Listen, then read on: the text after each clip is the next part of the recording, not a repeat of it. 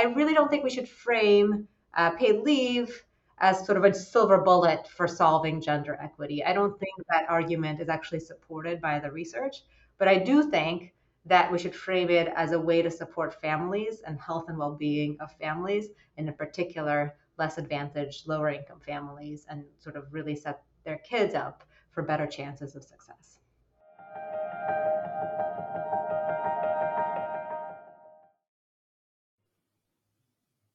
Hi, Ioana. Hey, Kat. So today you have a great conversation with one of your colleagues, Maya Rosen-Slater. Tell us more about her work.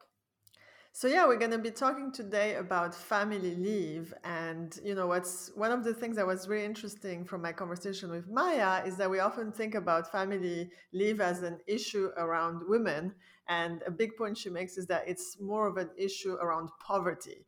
That paid family leave is going to help poor families who have a new baby, or maybe who have some care needs to take care of an elderly relative. It's going to help them to, first of all, help that person, so their health outcomes of these people might be better, for example, the newborn babies, and also just take care of themselves during that time. And that's particularly relevant, right, for new mothers. Mm-hmm. Well, it's interesting because one of the great things about doing this podcast as part of our class, Social Policy Through Podcasting, is sometimes we'll learn about research and the students will assume that the research is relevant for one issue, which is, in their case, the students thought family leave was very specific to gender equity issues. But as you said, and as we learned from Maya's research, it's really connected more to poverty, and in some cases, the link is really strong to uh, children, early childhood and children's health and That's right. education outcomes. So that's one of the benefits of going straight to the research and the evidence, is that sometimes we get surprised in interesting ways. Exactly. So let's all be surprised together, and let's take a listen. Terrific.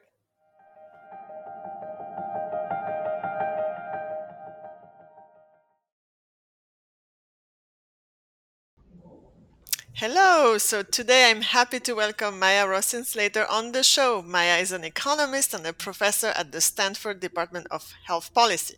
She's an expert on family economics in general and family leave in particular. And you can actually follow her on Twitter at Maya_Rossin. And today we're going to discuss a review paper about paid family leave that Maya published recently with Jenna Stearns in 2020 in The Future of Children. So Maya, welcome to the show. Thank you so much for having me.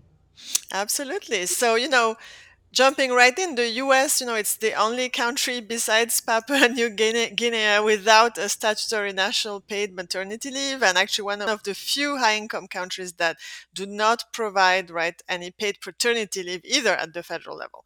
So, why is providing family leave important, and what's at stake for you personally in studying this? Yeah, these are all really important questions. So absolutely, US is an outlier in the sense that we're really one of the only countries in the world, and certainly the only high-income country. So, for example, comparing to Canada, comparing to countries in Europe, that does not have a federal paid maternity leave policy or paternity leave policy, or really family leave for other types of caregiving, such as caring for, a sick family member. There's a wealth of research by now suggesting that paid family leave provides important and valuable benefits to families, and in particular, families with young children. So, for example, we know that when families have access to paid leave, infants, experience better birth outcomes, are less likely to be hospitalized during their first year of life, are more likely to be receive their immunizations on time, and even have better medium to long-term outcomes. Mothers who have access to paid leave experience better mental health. And In general, families, especially low-income families that have access to paid leave, experience more stability and more financial security. So precisely, why is it important that it's paid family leave versus just having some sort of family leave? Right. So the U.S. actually does have at the federal level an unpaid leave policy. So the Federal Family Medical Leave Act, which went into effect in 1993, provides 12 weeks of unpaid leave to people who have a newborn child or an ill family member. It's unpaid, and only about 60% of the workforce is actually eligible Wow. for this policy. So in some ways, it's actually a very inequitably distributed benefit. So low income families are much less likely to either be eligible for this policy or to be able to use it even if they are eligible, precisely because it only provides unpaid time off. And so I think paid leave is particularly important. We saw in some of our work that looked at the introduction of California's first in the nation state level paid family leave policy that went into effect in 2004. We saw that this served as a way to more equitably distribute access to paid leave in the sense that less advantaged women were much more likely to actually take leave after the policy went into effect. Right. It's important to understand here the stakes, which is that if you are, a lower income family, it's like, are you going to get paid, and have something to put food on the table? Or are you going to have to, stay home and find some way to make ends meet and be with your child? And you talked about all the positive health benefits for infants. And so they're a bit caught between a rock and a hard place as far as being able to afford the kind of leave that is much more accessible if you have higher income, that you can cover the leave. Plus, the other thing you mentioned is that there is unpaid family leave that many are allowed, to take, but the eligibility, I mean, just getting that benefit, it's more likely if you're already in a higher paying job. And then if you're in a higher paying job, that also means, right, you have the income to be able to sustain not getting paid for several weeks to be able to stay home, right? Yeah, absolutely. And then also, when we think about outside of the limited federal legislation and then the few state level policies that we have, the vast majority of American workers can only get leave benefits through their own employers. And we know that is not nearly at all a universal benefit. So I think the latest statistics is something just above 20% of American workers have access to paid family leave through their own employers. And there's also large inequities across workers. So, for example, workers in the bottom decile of the income distribution, so some of the lowest wage workers in the country, only like 4% have access to any type of paid family leave benefits through their own employers. So, really, the vast majority of American workers have no access to paid. So just to clarify, for the federal policy, which concerns unpaid family leave, even with that, you've said only about 60% of people get access, and low wage workers are often less likely to get access. So why is that? Yeah, so there's quite a few eligibility criteria for the FMLA. So, for example, you have to work for an employer that has at least 50 workers.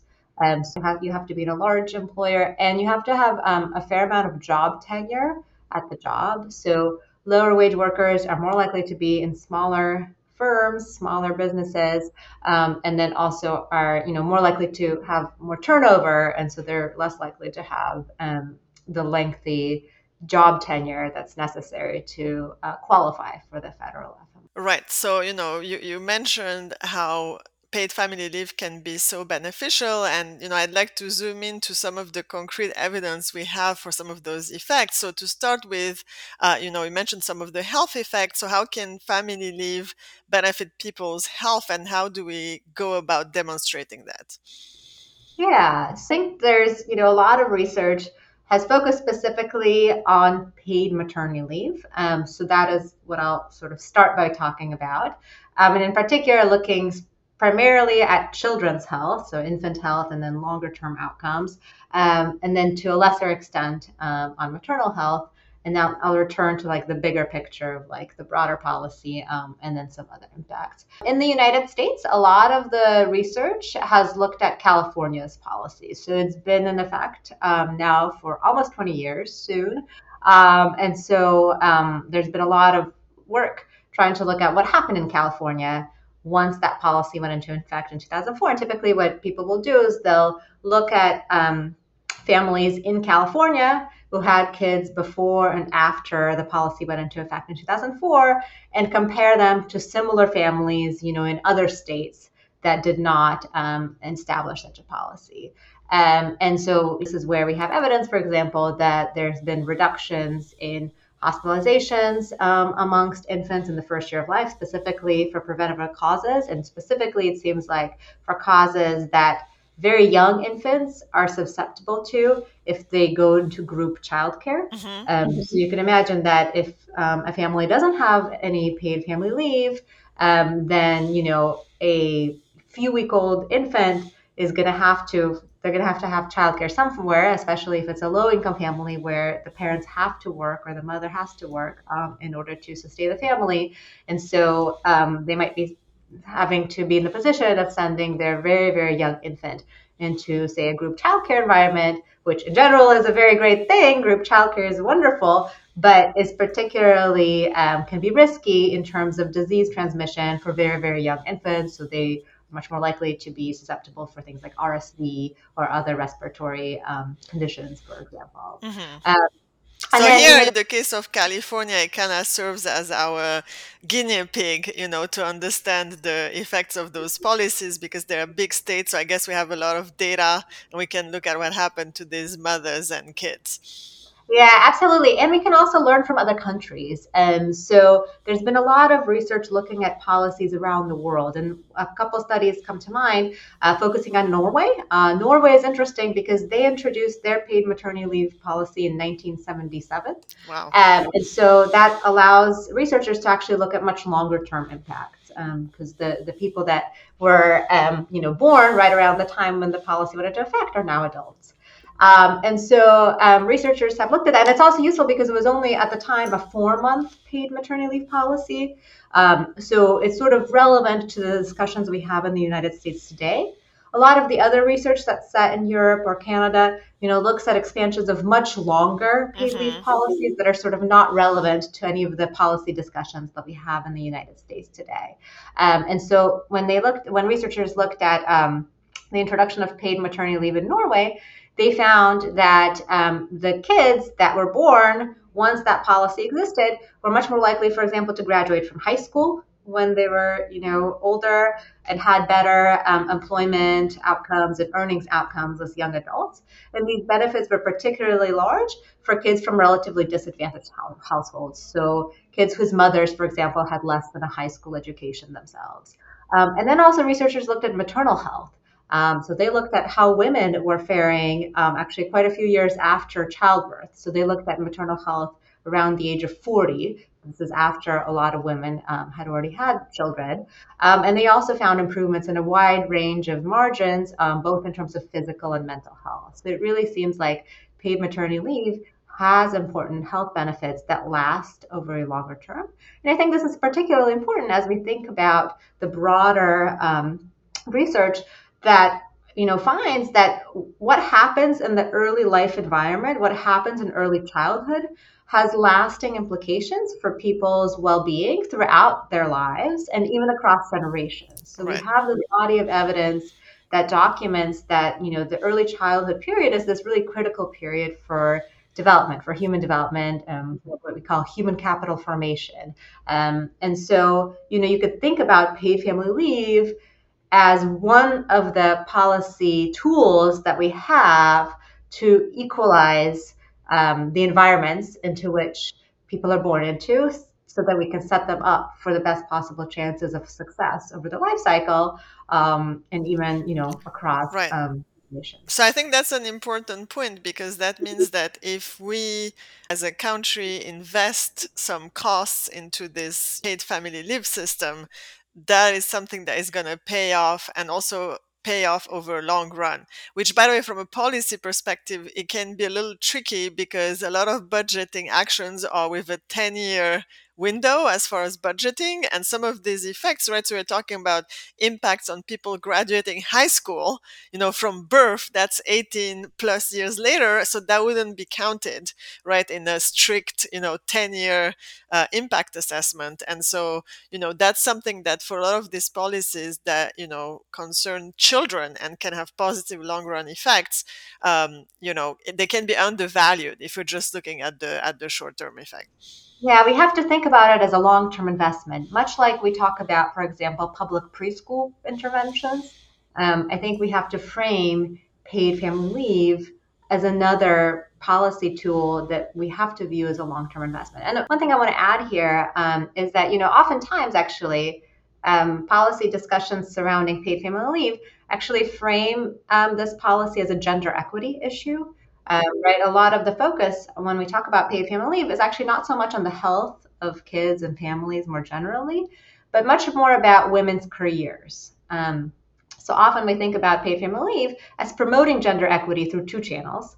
First, maybe some women would have otherwise quit their jobs, but now if they have access to paid leave, they can take leave and then continue in their careers and advance in their careers. So that is hopefully a mechanism for increasing gender equity within jobs, within the labor market. On the flip side, paid family leave, we've just been mostly talking about mothers and kids now, but fathers are also eligible for all of the current state level paid family leave policies. That's interesting. I didn't know that.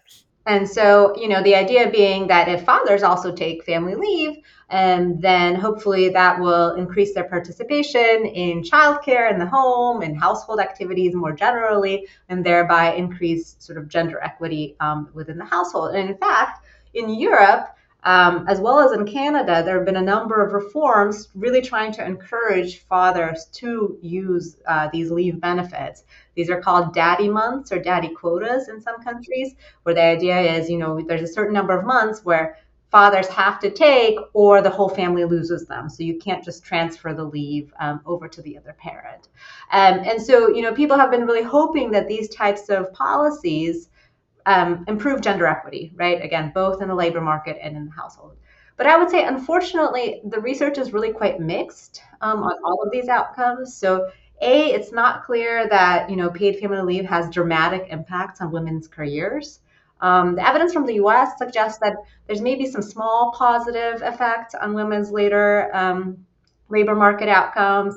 In some cases, it's actually zeros. In terms of men's participation in the household, really, there hasn't been a whole lot of sort of concrete evidence that this has changed dramatically as a result of these leave policies. And in fact, if you looked at some of the longer policies that exist in Europe, so for example, in Austria, we expand paid leave from 2 to 3 years or something like that.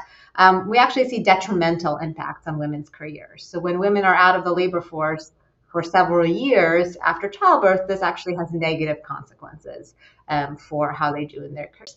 Why do you think that might be the case, that if women stay out for too long, it could have a negative effect? Yeah, I think there's a lot of different mechanisms potentially. So one is just, as the longer you stay out, you, especially in some careers, it's hard to kind of catch up, right? As technology develops, as tools develop, as sort of there's lots of things that change, particularly quickly in some careers, and so it might be harder to catch up. Also, women typically have children during sort of these really career forming years, right? Like late 20s, early 30s, mid 30s. And so you might be missing out on kind of key promotions or key ways to advance within the career. So those are kind of, I think, mechanisms that happen mostly through the employer. And then on the flip side, as women maybe stay out from the labor force for 2 to 3 years, they themselves might be less inclined to go back full time to work. What they want to do and how they value life might change as a result of that experience, I think, quite naturally. And they might themselves prefer to have sort of lower stakes careers and so on. So I think it can really kind of change people's trajectories. But what I was going to say is that I really don't think we should frame paid leave as sort of a silver bullet for solving gender equity. I don't think that argument is actually supported by the research, but I do think that we should frame it as a way to support families and health and well-being of families, and in particular, less advantaged, lower income families and sort of really set their kids up for better chances of success. Right. So, as I hear you, the evidence is most, convincing in terms of supporting the fact that paid family leave in particular has positive effects on children. And as for mothers, it's a little bit mixed. And certainly, if we look at these smaller extensions of paid leave, they seem to be neutral, like not doing any harm, but not necessarily any good either. And it's kind of interesting because in Europe, a lot of the paid family we have is much longer. And you were mentioning this before with examples from Norway that right now in the US we are potentially considering going from 0 months or weeks of paid family leave to something, whereas over there they already have family leave and they considering extending it. And that's how we've seen some of this evidence that you mentioned from Austria, where extending it even longer could potentially have negative effects for mothers and their careers, they being able to hold on and progress in their careers. So it sounds like the key takeaway here is that it really seems to benefit kids, and especially kids from lower income families. And I would say that this chimes with my own research I'm working on right now, looking at the cost of childcare, which is a different way that families can be helped to be able to manage those early months. And showing that for low income families, having expensive childcare makes it harder for them to go back to work. So there's all these economic issues and health issues that are in the nexus of how we can help low income families when they first have a child, an infant. So what are the costs of not offering paid family leaves for poor families? What is the situation that they're facing right now in the US?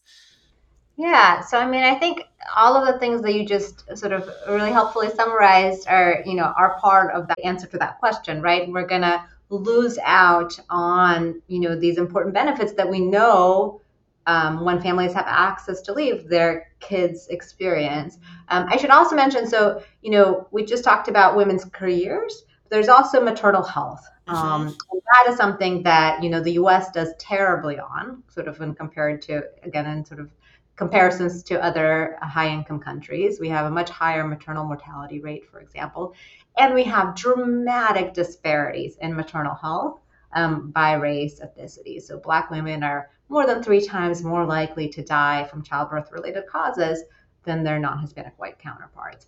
And so I think one of the things that we should sort of add to this calculation, what do families lose out on, is also maternal health benefits.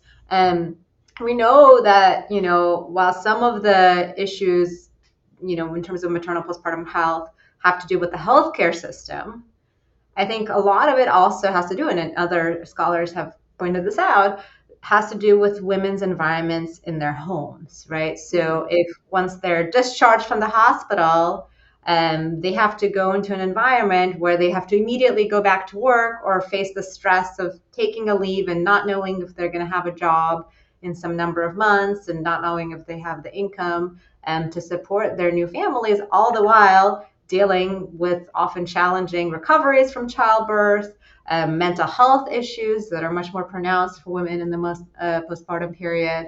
This is a really vulnerable time. Yeah, that mental health point is really critical. Actually, I just wrote a meta analysis of depression prevalence among women in pregnancy and postpartum. And among lower income women, it's as high as 30% or so, in rich countries, including the US. And it's about half as much around, among higher income women. So we can also see the vulnerability that this whole issue plays into, with women being able to take care of themselves as they come out of childbirth.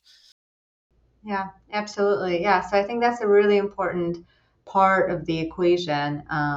Right. And I think, potentially one of the reasons, in my view, one of the reasons that we do have such poor maternal postpartum health outcomes has to do with our sort of very fragmented safety net for families, especially during those vulnerable times. And part of that has to do with both lack of access to childcare and lack of access to paid family.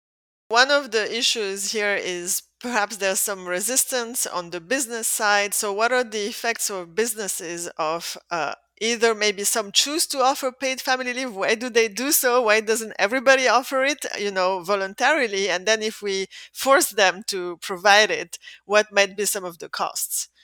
Yeah, absolutely. That's a really important question because, you know, sometimes we talk about paid parental leave in terms of all of the benefits, and it's kind of like, well, what the obvious question is like, well, why aren't we doing this? If there's so Exactly. many clear benefits, like what is going on, right?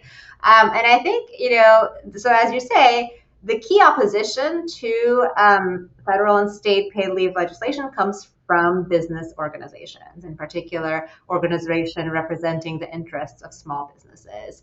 The common argument goes that, like, yes, paid family leave is really great. Like, we all agree that it has these benefits for families, but it's really costly for businesses. This is going to be a disaster in terms of small businesses. And so we really can't have the government kind of mandating this benefit. And up until very recently, we actually haven't had a whole lot of evidence to either support or negate that point, right? So it's just been really hard actually to get data. We don't have a whole lot of great data on the business side when it comes to paid leave and how businesses fare. And so, in part to help fill that gap, or in a recent paper of mine, this is joint work with Ann Bartel at Columbia University, Jane Wolfvogel at Columbia University, Christopher Room at Virginia, and Meredith Slopin, who's a PhD student at Columbia University. What we did is we surveyed small businesses. So these are businesses with less than 100 workers. And what we did is we went in and surveyed businesses in the state of New York, as well as in the state of Pennsylvania, actually. So New York is a useful test case because New York implemented their paid leave policy in 2018. So we went in and surveyed them in 2016 and 17, and the 2 years before the policy went into effect, and then again in 18 and 19. And then we also did the same with Pennsylvania employers. So Pennsylvania has not had any family leave policies up to now, or still does not. And so Pennsylvania employers serve as sort of a control group in our analysis. And we asked these businesses a variety of questions related to how they view their workforce, so how they rate the commitment of their workers, the cooperation of their workers, attendance, productivity, and so forth. And we also asked them questions specifically about how they deal with employee absences of various lengths, in particular lengths of longer than 4 weeks. And so we've asked these questions in all 4 years, both before and after New York's paid leave policy went into effect. And then we looked at what happened once the policy was in place. Did things change in New York as compared to Pennsylvania? So before we go into what happened, can you just briefly say what the policy was roughly so we understand, and was there any financial burden on these small businesses, or who was paying for the paid family leave? Yeah, that's an excellent question. Thank you. So New York's policy is similar to the other state level policies. So it's a partially paid family leave policy. At its full implementation, it offers 12 weeks of paid family leave with, I believe, about 66% wage replacement up to a cap. It is not paid directly by the employers. And by the way, this is the case pretty much with all paid leave policies that currently exist in the US, as well as all of the current proposals at the federal level. It is never the case that businesses are financially responsible for making these payments directly to workers. Instead, these policies are funded by employee payroll taxes. The workers pay into the system, like Social Security or something like that, or UI. UI, unemployment insurance, for those who aren't aware of yeah. So basically, if you had this paid family leave scheme, you would likely be paying payroll taxes like you're currently paying for health benefits, unemployment insurance, and so on. Exactly. So yeah, so the businesses themselves kind of were not responsible to make any payments directly to workers who take leave. But of course, they had to figure out what to do, right? If their worker is out for, 8 weeks or 12 weeks or something like that, like how do they cover that work? How do they deal with that? How do they navigate? And most of the opponents of paid leave proposals they argue that those are the big costs, right? Like just navigating dealing with leave, and especially imagine employer with just 10 workers, having one person out, like that's a big deal, right? And so what we found, we thought maybe there might be some small negative effect, especially because that's the key argument against paid family leave. Instead, we found no evidence of that. If anything, we saw that employers actually said it was easier to deal with workers' absences. And I think the reason for that is like at the end of the day, people have needs that require them to take leave. Like workers will have babies, or they might have family members that have a temporary illness or something like that and need care. And so, up until such a policy existed, businesses had to figure it out on a case by case basis, right? Patch together sick leave or vacation benefits or unpaid leave, like whatever it may be. And once they have a state system in place, it's actually kind of easier to manage it at the business level. And so so in our view, like we didn't find any evidence in support of this idea that paid leave is costly for businesses. If anything, they seem to actually like it when it's there as a state level policy. So if that's the case, why do you think, to circle back to our opening statement here, that, the US is one of the only countries not to provide that? We talked about the benefits to kids' health in particular, the long run outcome. You talked right now about your research showing that it doesn't seem to have a negative impact on small businesses based on New York State adopting this. So what's going on? Yeah. Yeah. I mean, honestly, I think part of it is just politics. I think there's a strong ideological resistance to government mandated benefits. And I think that force is quite strong.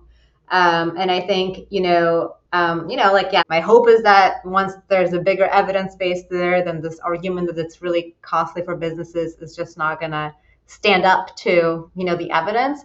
But at the end of the day, I think there's just a lot of sort of ideological resistance to the idea of paid family leave. And, the other thing that's interesting, both Republicans and Democrats are supportive of some type of paid parental leave policies. There's much more resistance to a broader paid family leave policy that would also cover leaves to care for ill family members. People worry about there being like more fraud, right? So like, it's easier to show that you've had a child than it is to sort of document that you have a family member that has an illness. So precisely, if you had to put some policy proposal on the table that, is consistent with what we know, what would be some sort of gold standard for paid family leave based on what we know? And perhaps what might be US applicable? Yeah, so I think, you sort of have to weigh the considerations of what we know from the research side with also like the politics of how to actually implement a policy. So I guess the first order question is like, how long should it be? And here I think, honestly, like from the research side, I think anything up to like 6 months, if not longer, up all the way up to a year, has been shown to have benefits for families without really any costs, like in terms of, for example, women's careers or anything like that.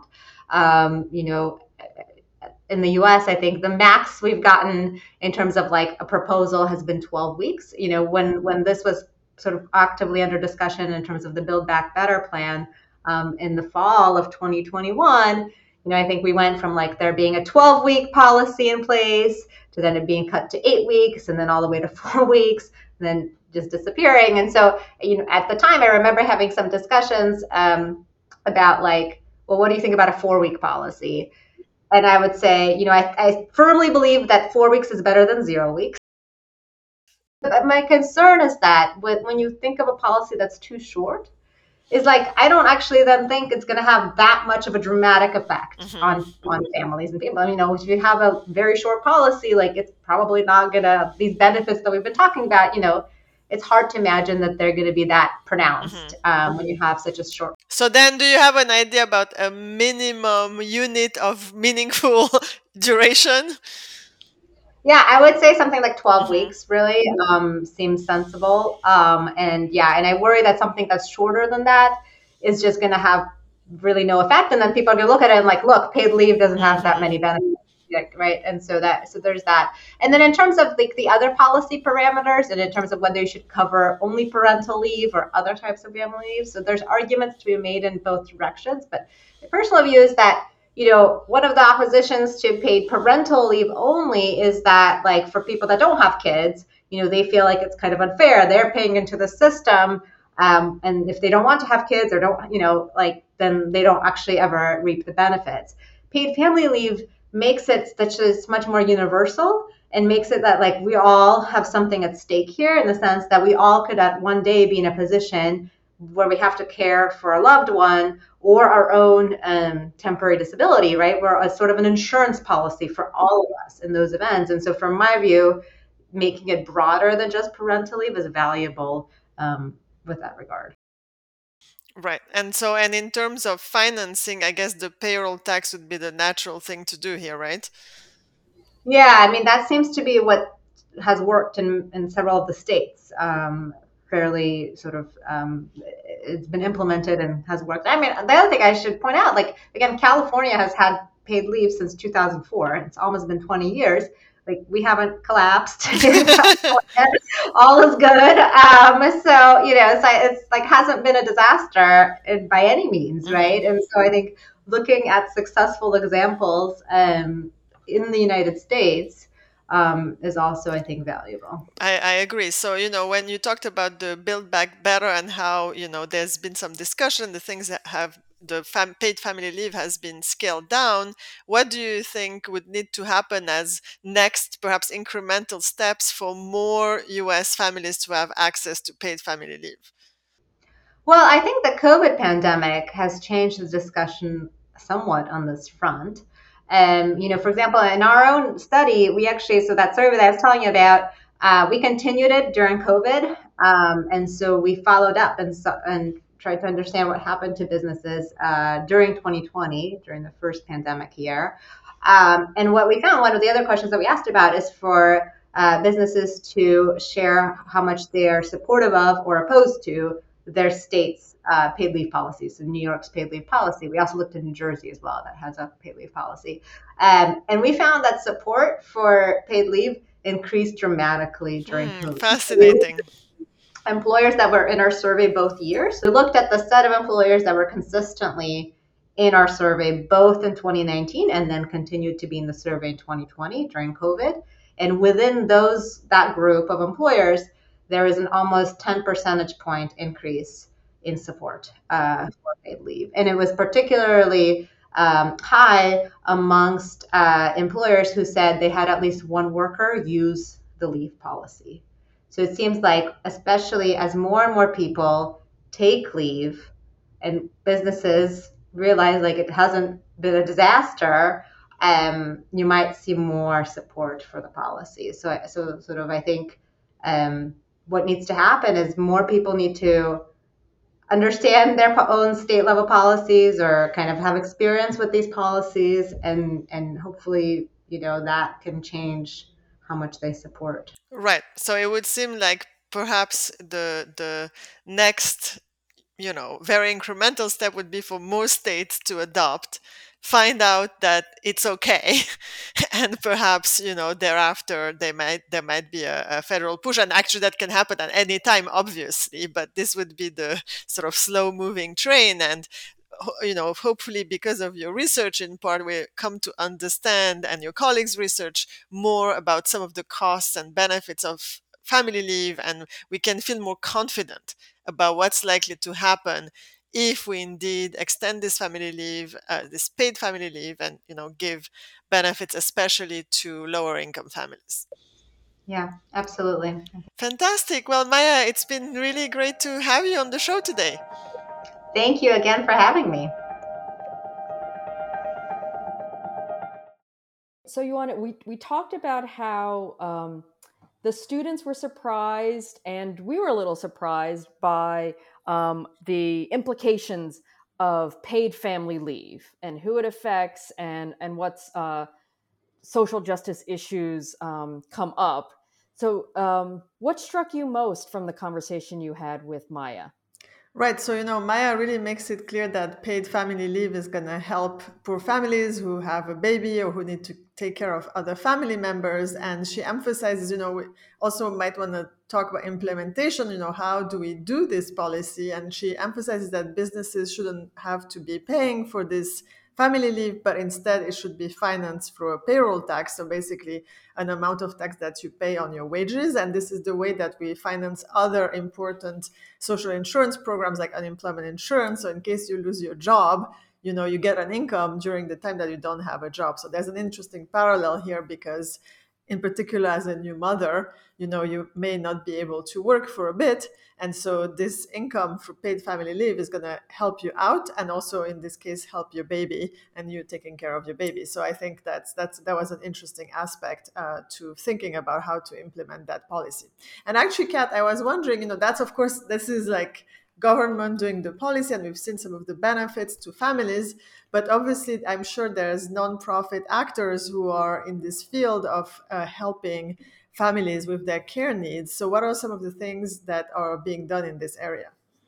Yeah, your conversation with Maya reminded me of so many different organizations that our team has profiled over the years, and so many different strategies that we've looked at, where donors and nonprofits can make a bigger difference. So, one resource that I would point people to that is uh, Early Childhood Donor Toolkit, and some work we did. It's a primer on how people can recover the learning loss due to COVID and accelerate gains. Because one of the big evidence-based strategies that we talk about is supporting families, because Right. our youngest children, right, they're not able to be independent and take care of themselves. They are reliant on the families around them for their health and well-being.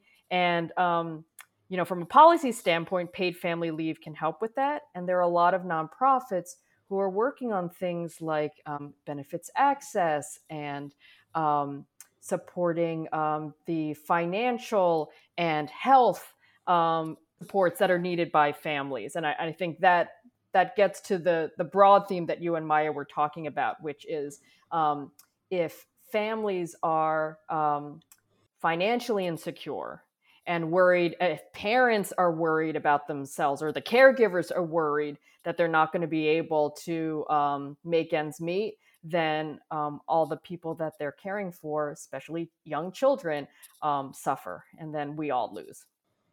Right.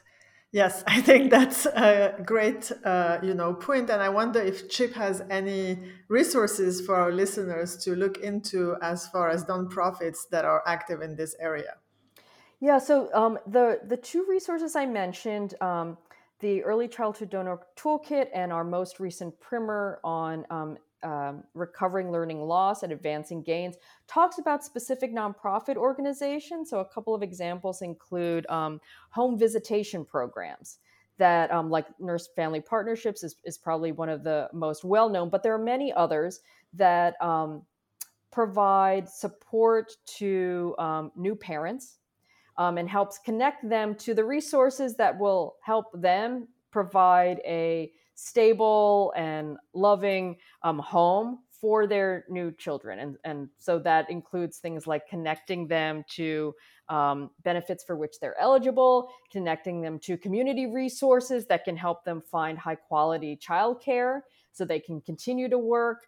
But that's one example, and there are several other nonprofits in both of those two guides. And those guides, just so that everybody knows, are available for free from CHIP's website, which is www.impact.upenn.edu. Terrific. So we'll add that to the show notes, and we'll also add the link to Maya's paper so that you can go and have a look directly at the research. So great to talk to you today, Kat. Yes, same here, Joanna. Till next time. Bye. Bye.